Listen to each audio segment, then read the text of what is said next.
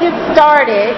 We're going to do the church study, like I said, and the purpose of the study, and I always share that with the person I'm studying with, the purpose of the study is to help you to understand the role of the church and the role we have as disciples in the church.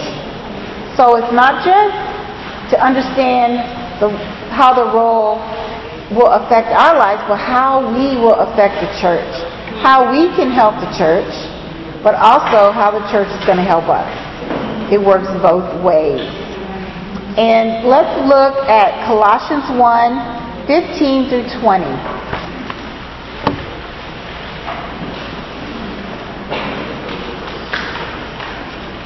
And here we're going to be talking about the head and the body. In Colossians 1, verse 15, the Son is the image of the invisible God, the firstborn over all creation. For in Him all things were created, things in heaven and on earth, visible and invisible, whether thrones or powers or ruler or authorities. All things have been created through Him and for Him. He is before all things, and in Him all things hold together. And He is the head of the body, the church. He is the beginning and the firstborn from among the dead, so that in everything He might have the supremacy. For God was pleased to have all His fullness dwell in Him, and through Him to reconcile to Himself all things, whether things on earth or things in heaven, by making peace through His blood shed on the cross. Amen. So this is really rich. First, it's saying that Jesus is the image of the invisible God. So Jesus is everything that God is in the flesh. And He's the firstborn over all creation. So He was with God. He's always been with God. And through Him all things were created.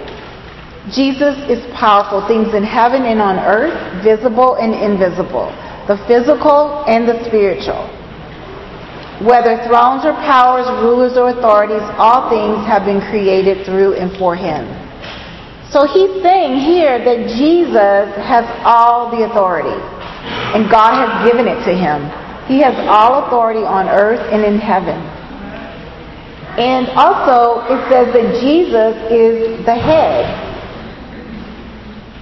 He is the head of the body, the church. And He is the beginning and the firstborn from among the dead, so that in everything He might have the supremacy. So Jesus is the head of the body, which is the church. And when you look at the body, our bodies, we have a body and we have a head. Can the body do anything without the head? No. And can the head function without the body? No. Now, the point is that we need Jesus. We can't function without Jesus. He is the head of the body, which is the church. We make up the church. Each one of us, we make up God's church through Christ.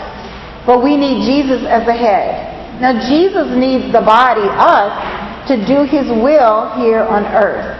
That's what He left us here to do when He left. To go and make disciples, teach His word, help people to know Him and come to God. So, we work together. What is another name for the body of Christ? The church. The head controls the body, right? The head tells the body what to do, where to go. And we're here to carry it out. And Jesus is the head of the body. So Maurice is not the head of the church.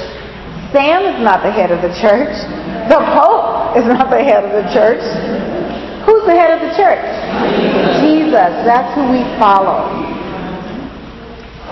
And the head and the body of a person, we, the body, need the head to survive, and the head, Jesus, needs us to carry out His will on earth.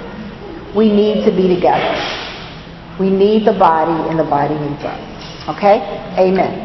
Now let's go to Ephesians 2:14 through 21.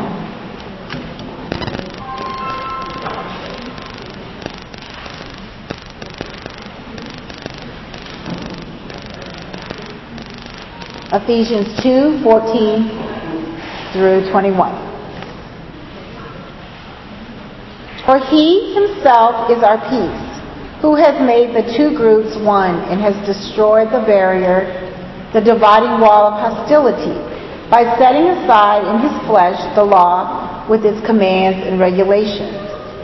His purpose was to create in himself one new humanity out of the two, thus making peace, and in one body to reconcile both of them to God through the cross, by which he put to death their hostility. He came and preached peace to you who were far away, and peace to those who were near. For through him we both have access to the Father by one Spirit. Consequently, you are no longer foreigners and strangers, but fellow citizens with God's people, and also members of his household, built on the foundation of the apostles and the prophets, with Christ Jesus himself as the chief cornerstone. In him, the whole building is joined together and rises to become a holy temple in the Lord. Amen. So you want to ask, how would you define a foreigner or an alien person? What would you guys say? What is a foreigner or alien? I'm sorry? Someone who's not a native. Someone who doesn't belong, someone who is not a part of you, or part of your group, or part of your country. You're not a member of God's household. And that's what he's saying here. He's talking about the family of God. And he says, before we become disciples, that's what we were. We were foreigners and aliens before we came to God. We were not a part of God's household.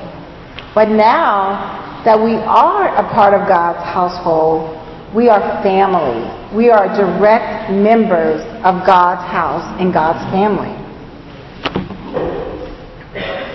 And how were we able to become a part of God's household? It was through Jesus. Through Jesus, he's the one that made peace between us and God, because we had a wall of sin that separated us from God. But Jesus, by dying for us, was able to break down that wall so we could become members of God's household and God's family. And we're not just a part of an organization. We are the body of Christ. Yes, we're called the Church of Christ, but we are actually a part of God's family. It's not just an organization. And then it talks about what is the foundation of God's household. And it said in verse 20, it's built on the prophets and the apostles, right? Now the prophets are in the Old Testament, and the apostles is the New Testament. So it says that the Bible is the foundation of the church. Jesus is the head, we are the body, we make up the church of God, but the Bible is the foundation. It is built on the Word of God. And then it says that Jesus is the chief cornerstone. But I have a question. Do you think that everyone in the household of God has responsibilities? Yes. Does the church have a responsibility also to the members of the... Yes. It's like any home. In your home, you have rules. Some mom might cook, the kids, they clean up. Dad, maybe he takes out the garbage. We all have roles and responsibilities. And it's the same with God's household. Everyone in the household has responsibilities in the family of God. And God has his rules, and he expects us to follow his rules, right? Just like mom and dad expect the children to follow the rules of the household. The same with us. So it also says, Jesus being the chief cornerstone, when you build a house, you lay the foundation first. But then the first brick that you lay is the cornerstone. that's going to set the whole building to make sure that the building will be built up right and built properly. And that is Jesus. Jesus is that cornerstone for God's church. He's the first stone that was laid, and we all follow after him to build up together God's church. Amen. Okay, 2 Corinthians 9, 6 through 11. We're going to talk about being a cheerful giver in 2 Corinthians 9, 6 through 11.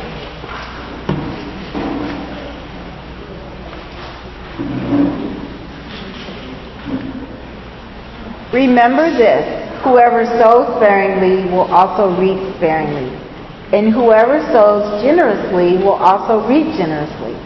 Each of you should give what you have decided in your heart to give, not reluctantly or under compulsion, for God loves a cheerful giver.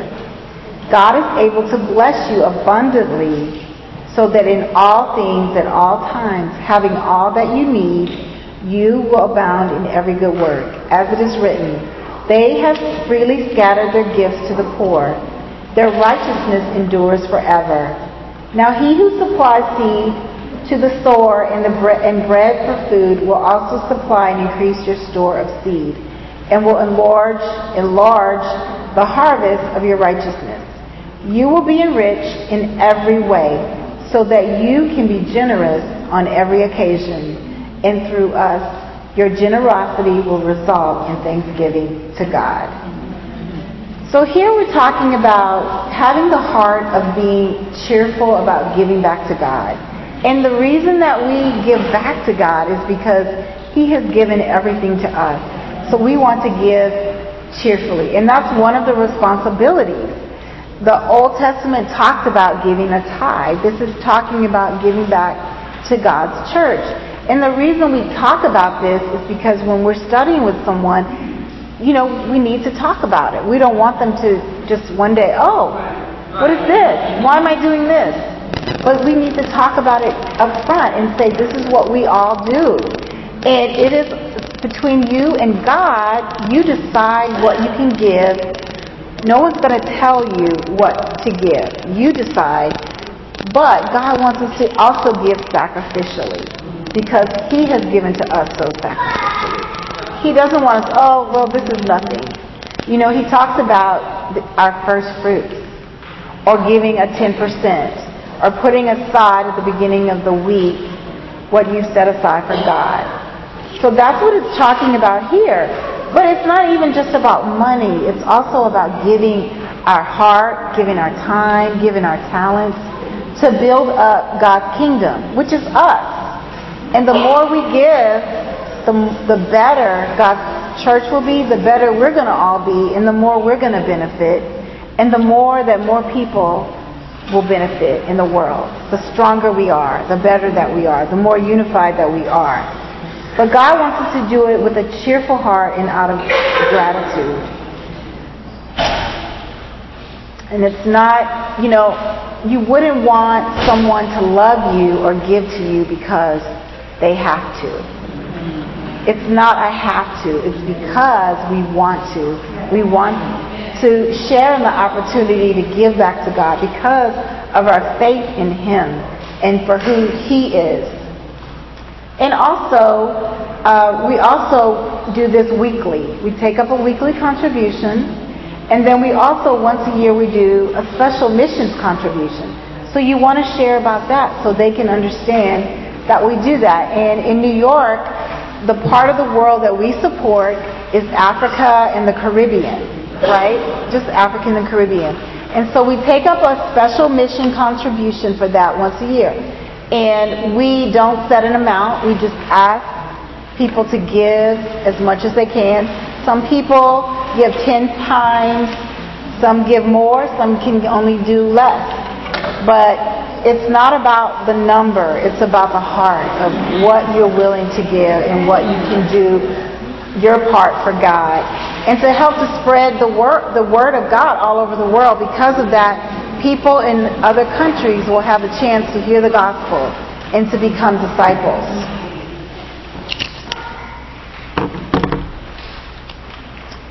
So now that we've talked about that, let's talk about unity in the church. And one thing I didn't mention before, but usually when I do this, I usually ask the person studying, what do you think that you have that you can give back to the church as far as talents, abilities? What is something that you think that you're good at? And, then I'll ask a couple sisters, what do you think this person has to give? What do you think their talent or gift is? And we all have something different to give. Some people are great encouragers. Some people are great song leaders like Nina. Some people are prayer warriors. Some people are just great servants that they think of needs. They think of other people's needs before most people do. Or they're the first to be at someone's door to give or to supply a meal or help out with a situation. And so just really thinking about what can I give back to God's kingdom. So you want to talk to them about that and help them to think about that as well. Okay, going on to the unity in the church. 1 Corinthians 1:10 through 16. It's talking about a church divided over leaders.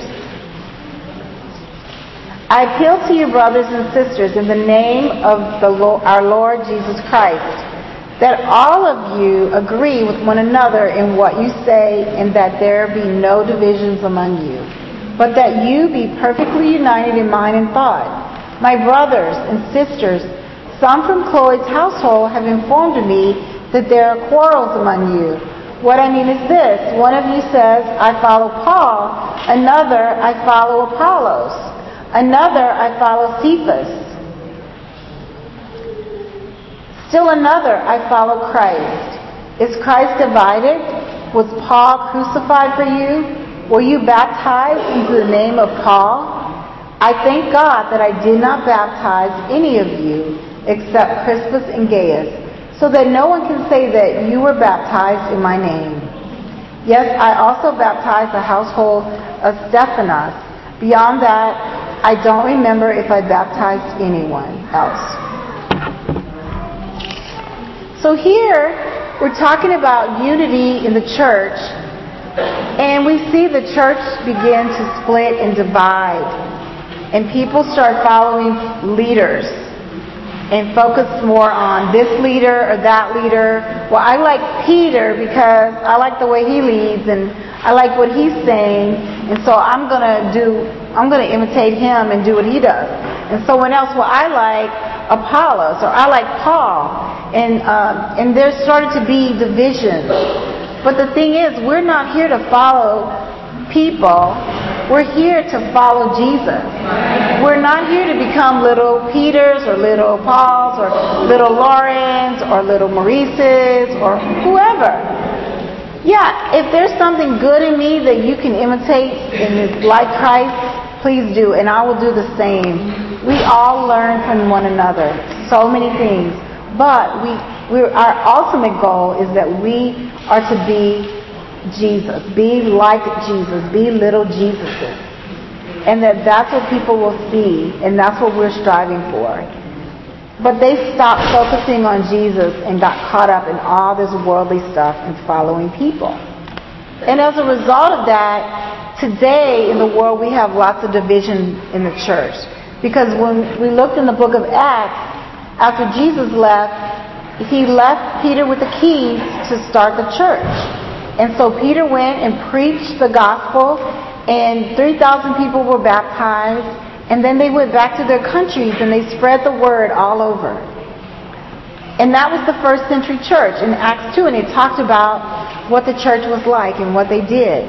But as time went on, as it grew, and people were in other countries, in other cities, there started to be a divide.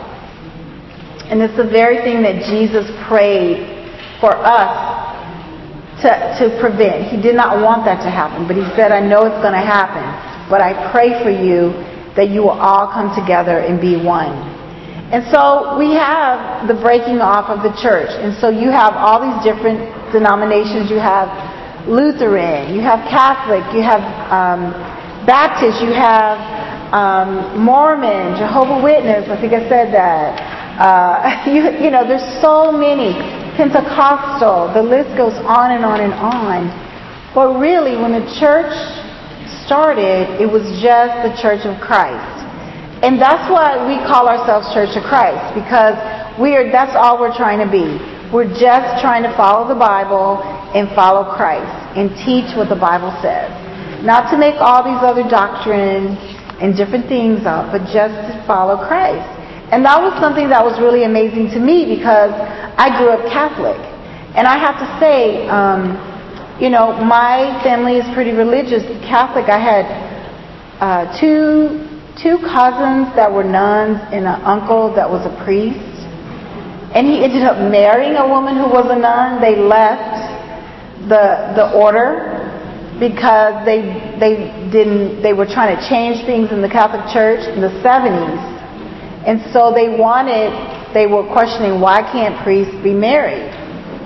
And but because it was not biblical. But that's something that is still happening today. There's a lot of things that haven't changed. But you see all these things happening, and it's kind of like a falling away of the truth. And it could happen to anyone. It could happen to us. That's why we have to stay in our Bibles, keep reading our Bible every day, keep studying out the Scriptures, keep imitating Jesus, and not getting comfortable. I will say that my parents, they did teach me love. They taught me a love for God from what they knew. They did the best they could with what they knew. They were faithful to what they were taught. They really were. They were faithful to church, and they instilled in us a love for God and for church, to love the church. And I always remember my grandmother. She was God first. We all knew that. Then her husband, then the family. It was that way, and that's how she lived her life. And, you know, she was really funny. My dad would laugh. He's like, whatever the priest said, my grandmother was going to do it. She was like, you know, but she loved God, and that was what they knew. But now God has taught us so much, you know, through the Word of God. I had never read the Bible when I was growing up in the church, Catholic Church. I did some religious classes, but I didn't really know what the Bible said, and I'm so thankful for that, because it really opened my eyes to a lot of things. So you'll see there's a lot of different things that are taught out there in the world. Some people believe you only have to pray Jesus in your heart. Baptism is not necessary. Some people believe in baptizing babies. Some people believe, you know, in making their own doctrine in biblical teachings, or getting away from the Bible. Like, you don't need the Bible. You just follow these rules and these things that the church have made up. So you have to be careful. And this is why we sit down and study with people and show them what the Bible says, and encourage everyone to go back and read it for yourselves. That we are basing what we do, this church, on the Bible and on Christ. Amen? The next scripture is 1 Corinthians 12 through 20, and then 21 through 26, and I'll probably just read that all together.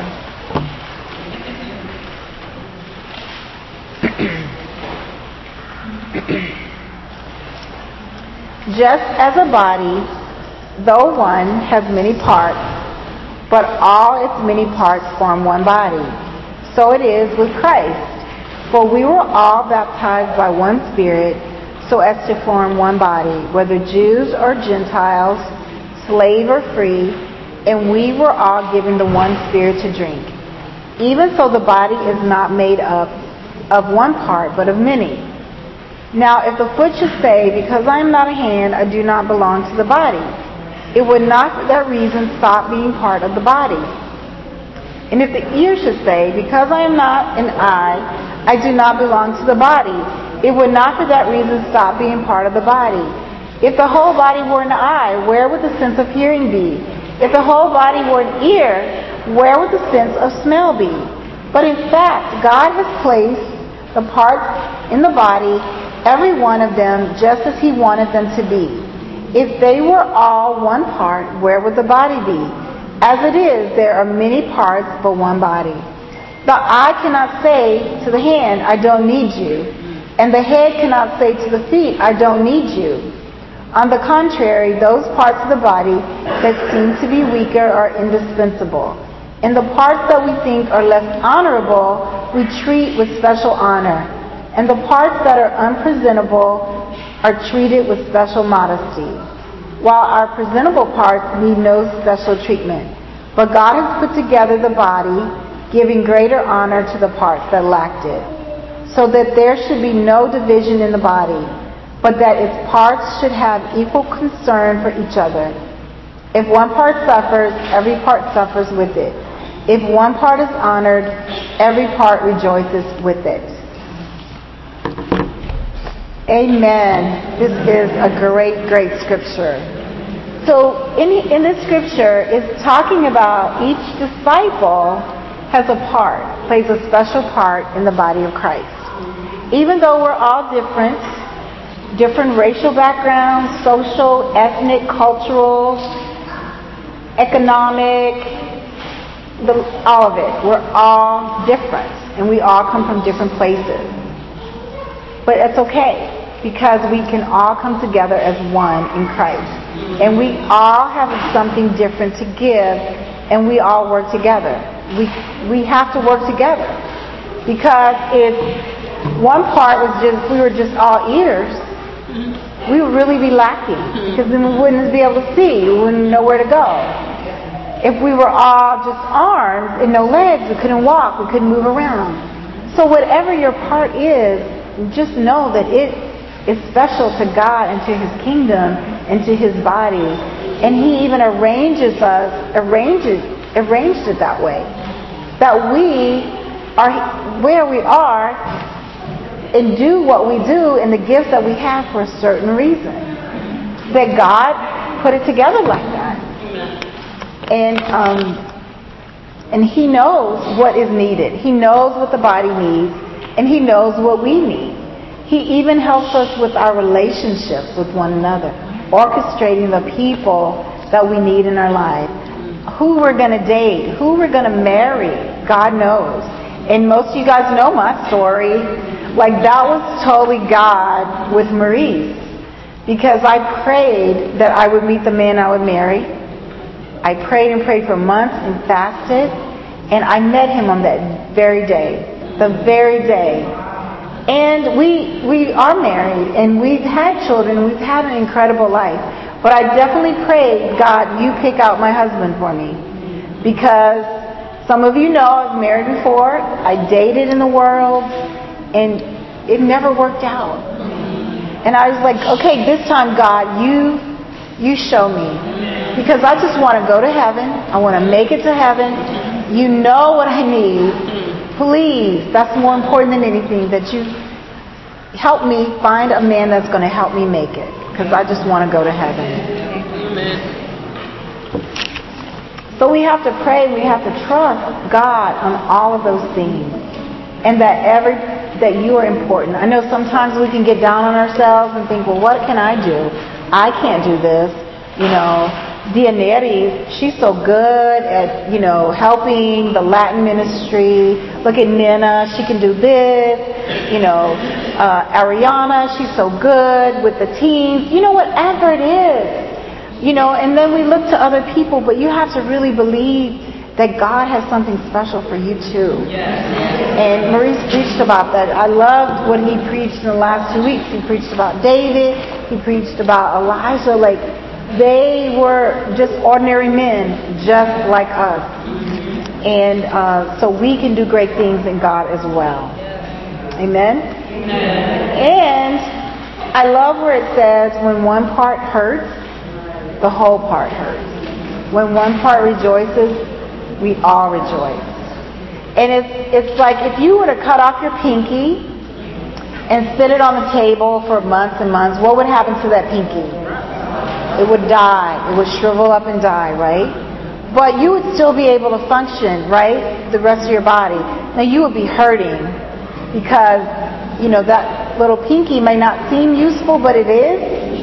So you're going to miss it, or if you miss that little toe, even when you hit the toe, Maurice, I don't know, I think he said it one time. He's like, I finally think I know what the little toe's purpose is. To feel pain when you hit it on the... Yeah. And that has happened to me. I have broken my toe like 4 times. And I'm like, what is the deal? I keep breaking the same toe. But every part is important. So that part would shrivel up. But the body would keep going, but it would hurt. And it's the same with us spiritually. If we separate ourselves from God's church, spiritually, it's going to be hard for us. We could die spiritually because we won't have that encouragement. We won't have the fellowship. We won't be with the body. And we can just slowly shrivel away and we die. And so we don't want that to happen. So it's so important that we stay connected to one another in the Bible. Okay. And also you can talk to your friend. Like, this is going to be a great opportunity for you to meet so many different people. Different kinds of people. From all over the world. All kind of backgrounds. All kind of talents. It's just truly a blessing. And then Proverbs 12 verse 1. It says, whoever loves discipline loves knowledge, but whoever hates correction is stupid. Whoa. Yes.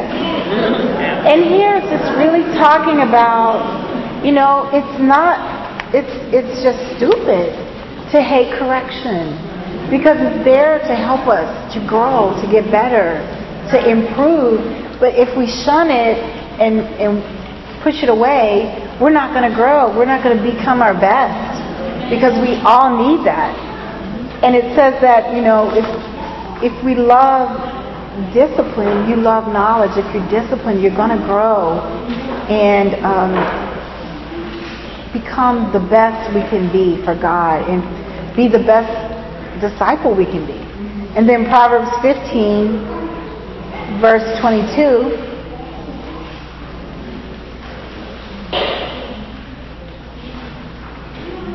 So yeah, if it says that we're stupid, if we don't like correction, that means we're smart.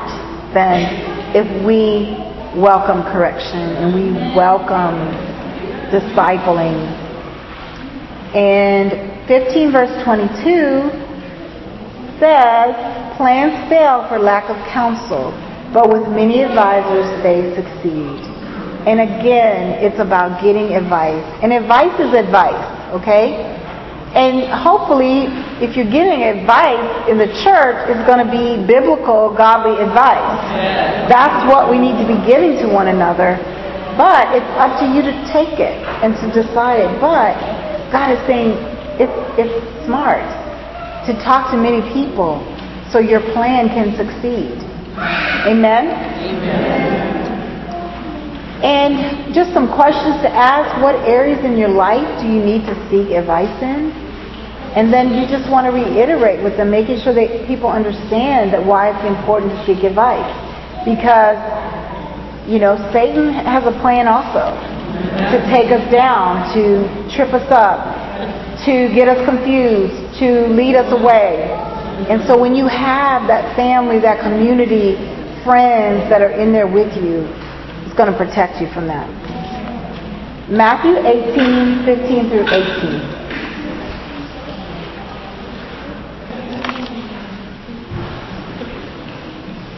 One thing too I wanted to say about the giving advice, I think when someone is studying the Bible, that is a good time to start putting that into practice. So you do want to teach and help with that, because you don't want to wait, once they're baptized, and then you start talking about advice, and they're like, well, why? What are you talking about? So, and that's why we're studying. So these things are important to teach. Really important to teach. So Matthew 18, 15 through 18. If your brother or sister sins, go and point out their fault, just between the two of you. If they listen to you, you have won them over. But if they will not listen, take one or two others along, so that every matter may be established by the testimony of 2 or 3 witnesses. If they still refuse to listen, tell it to the church.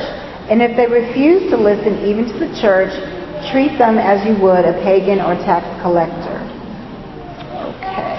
Truly, I tell you, whatever you bind on earth will be bound in heaven, and whatever you loose on earth will be loosed in heaven.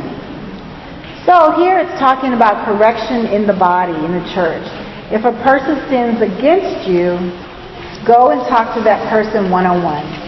You don't need to go talk to their discipling partner or your discipling partner, or you don't even need to come and talk to me, really.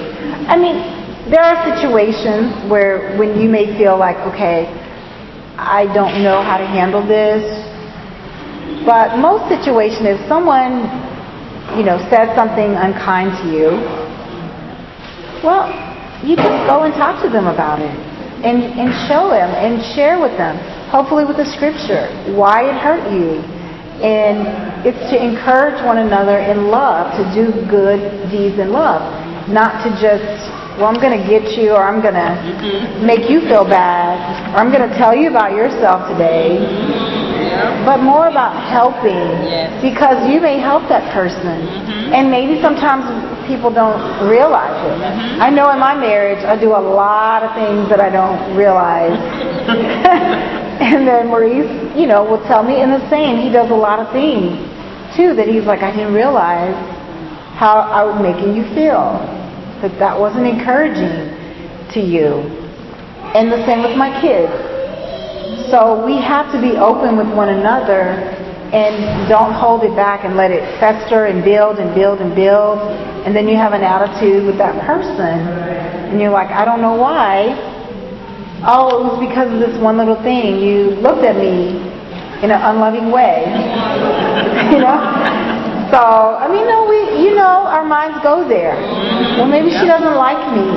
I don't think she likes me, and she never says hi to me, or something like that. No, we just can't go there. And if we do, if there is something, we go and talk about it. Okay, once you go to the person, and if they're like, oh, you're crazy. I'm going to do what I want, and I don't care. I can say whatever I want to you, blah, blah, blah. Then it's like, okay, then you go and you get some help and advice, to another sister or, someone. Bring 1 or 2 people. Let's sit down and talk about this, because we have a conflict and there's some things that we're not seeing eye to eye. Let's talk about it and let's resolve it. And that's the whole purpose, to be resolved into unity between brothers and sister, or sister and sister, whatever. So then say, after you've done that, and they still, I'm not listening to any of y'all. You can't tell me what to do. I'm going to do whatever I want. I don't care. And this is mainly about sin. This is like someone in sin. It's not about just a different opinion. Because we all have our opinions, but when it comes to someone committing a sin or a sin against you, then that's what we're talking about. So here it says, okay, at that point, then we need to bring it to the church. Now, it does not mean that we're going to stand up on Sunday and confess your sin to everybody. No. We'll sit down maybe with a leader in the church, or elders, or someone that can help the situation that's in leadership. So we know what we're dealing with and what's going on. And usually it's an extreme situation a lot of times. It's like, and the reason we do it is because it's to protect the church. But we don't want anyone to hurt the church.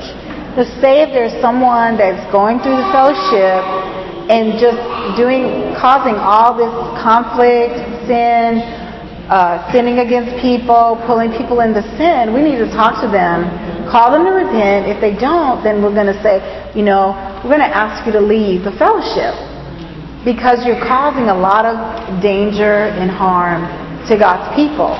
Now, you can repent and stay. If not, we're going to ask you to leave.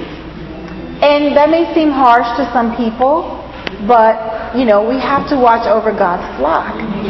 And we all made a decision that we were going to be disciples here. And if someone's not and it's hurting, then we ask them to leave. But hopefully and prayerfully, they will come back, because they'll see, you know, man, the body of Christ, I needed it. And the Bible does talk about, you know, hand over the sinful or immoral brother or sister over to Satan. You know, not just like, oh, kick them to Satan, but sometimes you have to go out in the world and experience the sin and how bad it is, and realize, wow, no, this is not the life I want. This is not where I want to be. I need to be in God's kingdom. And prayerfully, they will come back to God's kingdom. And so you want to ask, how does that make you feel? Because this is biblical. This is a biblical guidance. This is what Jesus tells us to do. That, you know, we all need to come to repentance. And that we have to help one another. And sometimes it will be really hard to do. Okay? Matthew 13:44 through 46. And this is talking about the joy of being in the kingdom.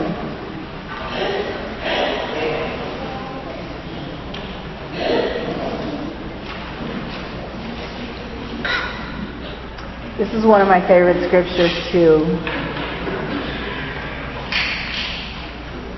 The kingdom of heaven is like treasure hidden in a field. When a man found it, he hid it again, and then in his joy went and sold all he had and bought that field. Again, the kingdom of heaven is like a merchant looking for fine pearls. When he found one of great value, he went away and sold everything he had and bought it. All right. So here it's talking about the joy of finding the kingdom of God. And when we find it, it's such a treasure. It's worth so much that we should be willing to give up whatever we have to so we can have it, so we can be a part of it. And when I say give up anything, that means whatever will keep you from being in God's kingdom. There should be nothing more important or more of a treasure than your salvation. Eternal life with God, living with God as a disciple. And we have to throw those things off and hinder. And it uses the parable of finding this priceless gem. And you found it in a field. Now, you didn't own the field, but you knew it was down there. So you went and sold everything, your house, everything you had, just so you can buy this field, so you can possess it. And that's what God wants us to do. He wants us to possess the kingdom and be in the kingdom. Be a part of His family. And enjoy the benefits of His family. Because there are people longing for this in the world. There are people looking for this every day. And we have it right here. And sometimes we can take it for granted. And so I know for me, that's why every morning the first thing I do when I get up is just thank God. Just thanking Him that I made it through another night, that I'm alive today, that I get to start over again. I get to be a better disciple. I get to work harder to be like Jesus. I get to love more, give more, share my faith more. It's another opportunity and another gift. And so God wants us to come into His family and to function together in unity to glorify Him. And to God be the glory.